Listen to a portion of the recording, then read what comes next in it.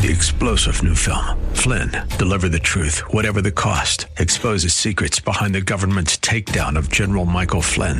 Flynn knew what the intel world had been up to. He ordered the first audit of the use of contractors. This set off alarm bells. He told the truth. He was the most dangerous person for Donald Trump to hire. They had to get rid of Flynn. Flynn, Deliver the Truth, Whatever the Cost. Available now. Watch it today. Go to salemnow.com. salemnow.com. Come on, say, turn it around. Open the windows of heaven. Pour out a blessing, overflow. Turn it around. Open the windows of heaven. Pour out a blessing. We've got to contain. Welcome to Beyond the Veil, a ministry of Dayspring Chapel. Arise, shine, and excel. Located at 1628 Hyde Park Ave in Hyde Park, Massachusetts. As Luke chapter 1, verse 78 and 79 tells us, according to the tender mercy of our God, whereby the dayspring from on high has visited us to give light to them that sit in darkness and in the shadow of death, to guide our feet in the path of peace. Now let's listen in to today's message from Pastor David Oluwadara.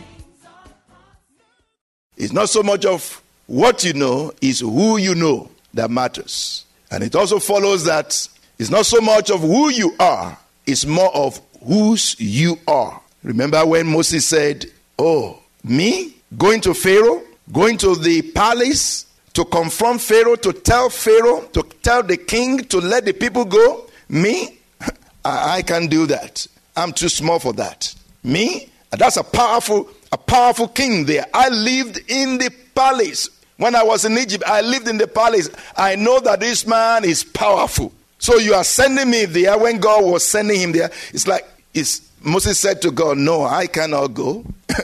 I'm a small man. I'm not powerful. I don't have a whole nation behind me. This man is powerful. Pharaoh is powerful. How can I face up with him? But what did God say to Moses?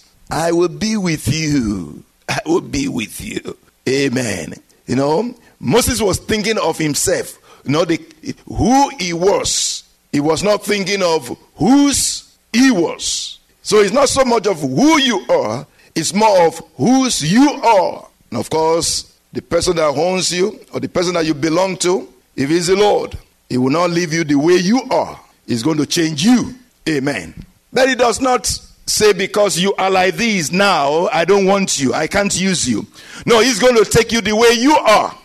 He's going to begin to use you the way you are. He's going to do amazing things through you the way you are. But he's not going to leave you the way you are.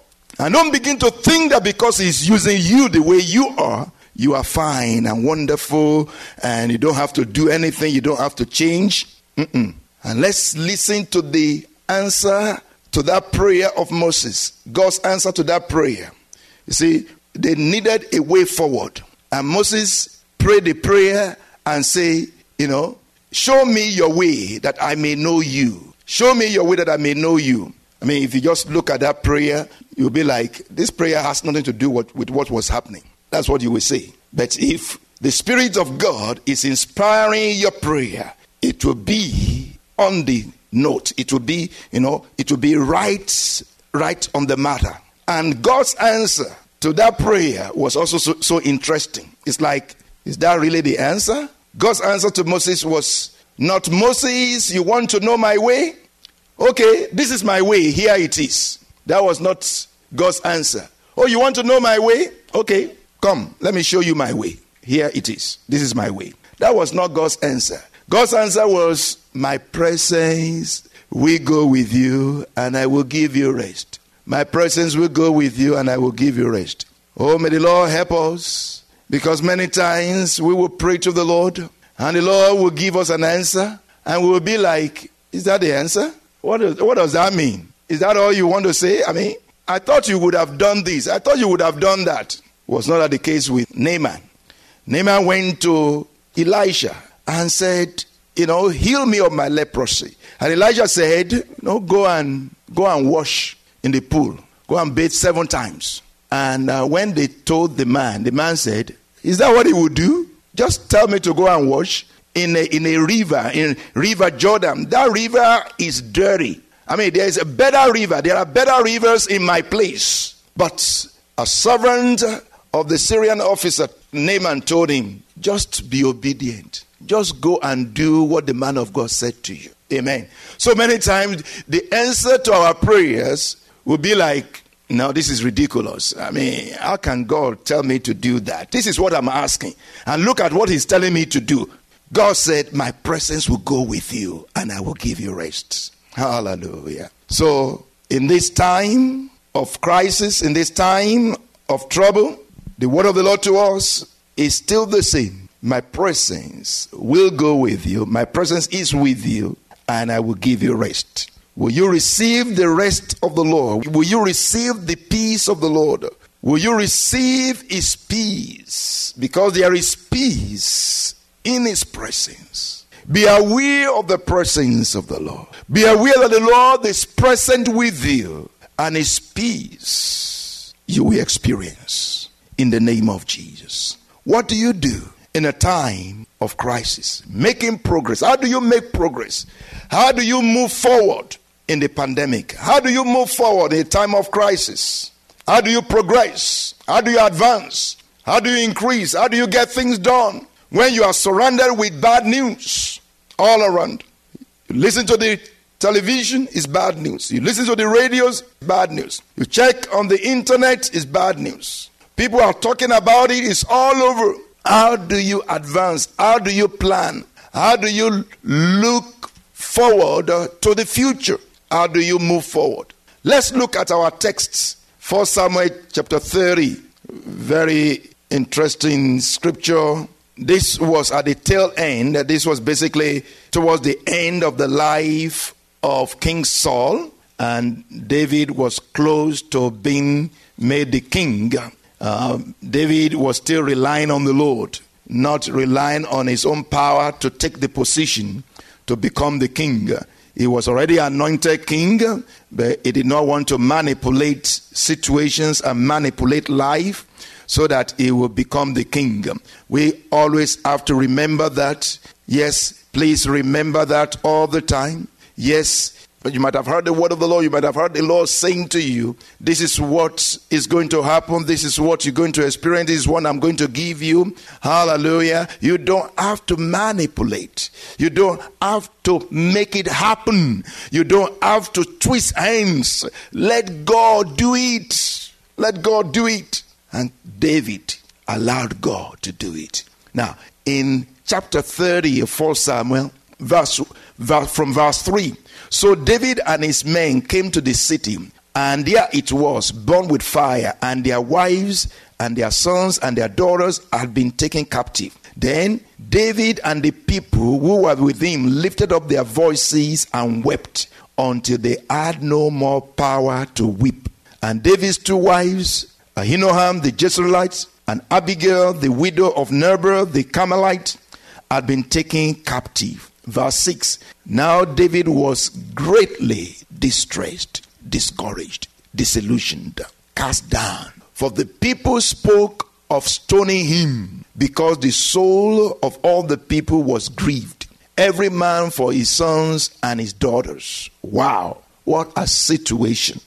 This, we're talking of 600 men, their wives and children and property taken by the Amalekites. And they had been traveling for 2 days from the camp of the Philistines. And they came to Ziklag to meet what happened to their family or to their families. Wow. When they came there and saw what happened, that their things, their people, their families had been taken captive, they wept. They wept until they had no more power to weep. Wow. Big men, strong men, crying, weeping so badly that they lost strength to even weep. And the people, the 600 men, were about to stone David.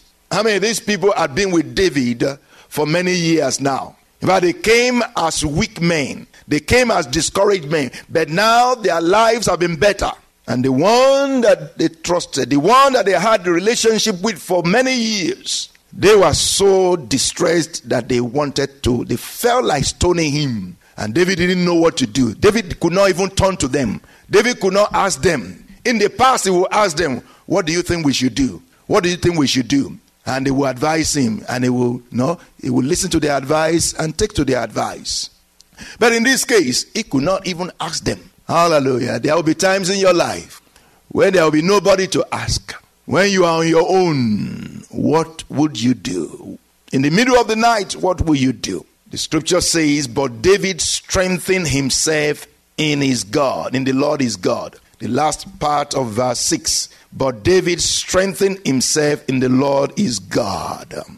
And verse 7 says, then David said to Abiathar the priest and Ahimelech's son, please bring the ephod here to me. And Abiathar brought the ephod to David. So David inquired of the Lord, saying, shall I pursue these people? Shall I overtake them? And the Lord answered him, pursue, for you shall surely overtake them, and without fail recover all. Wow. I don't know how many of us will care to ask God to say, what should I do? I'll be like, oh, so what should you do? What should you do? Will you just do nothing? Let's begin to run. Let's begin to run. Many of us will run out of emotion. We'll run out of our own feeling. We'll begin to run. We'll begin to run all around, not even knowing where to go. But David asked the Lord, what should I do? Should I pursue these people? Because even if you're going to pursue them, how are you going to know where they went? But if you're going to rely on your intelligence, on your experience, on your frustration, on your emotion, on your feelings, you're going to just begin to run. You're not going to listen to anybody. Oh, lest I wait. If I wait any further, if I wait any more minute, I will not be able to find them before they kill them. Let me just run. You begin to run without asking. Many times we do that. You need to calm down and ask the Lord. If you don't know the way forward, look upward. And David looked upward here. David asked the Lord, and the Lord answered him and said, pursue, for you shall surely overtake them, and without fail recover all. We hope you have been blessed by today's broadcast.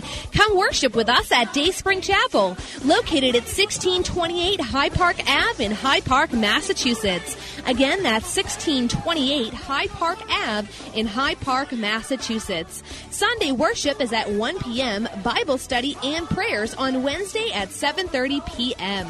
You may contact Pastor David for prayers or counseling at 857-266-0778. Again, that's 857-266-0778. Until tomorrow at this same time, Monday through Friday, arise, shine, and excel.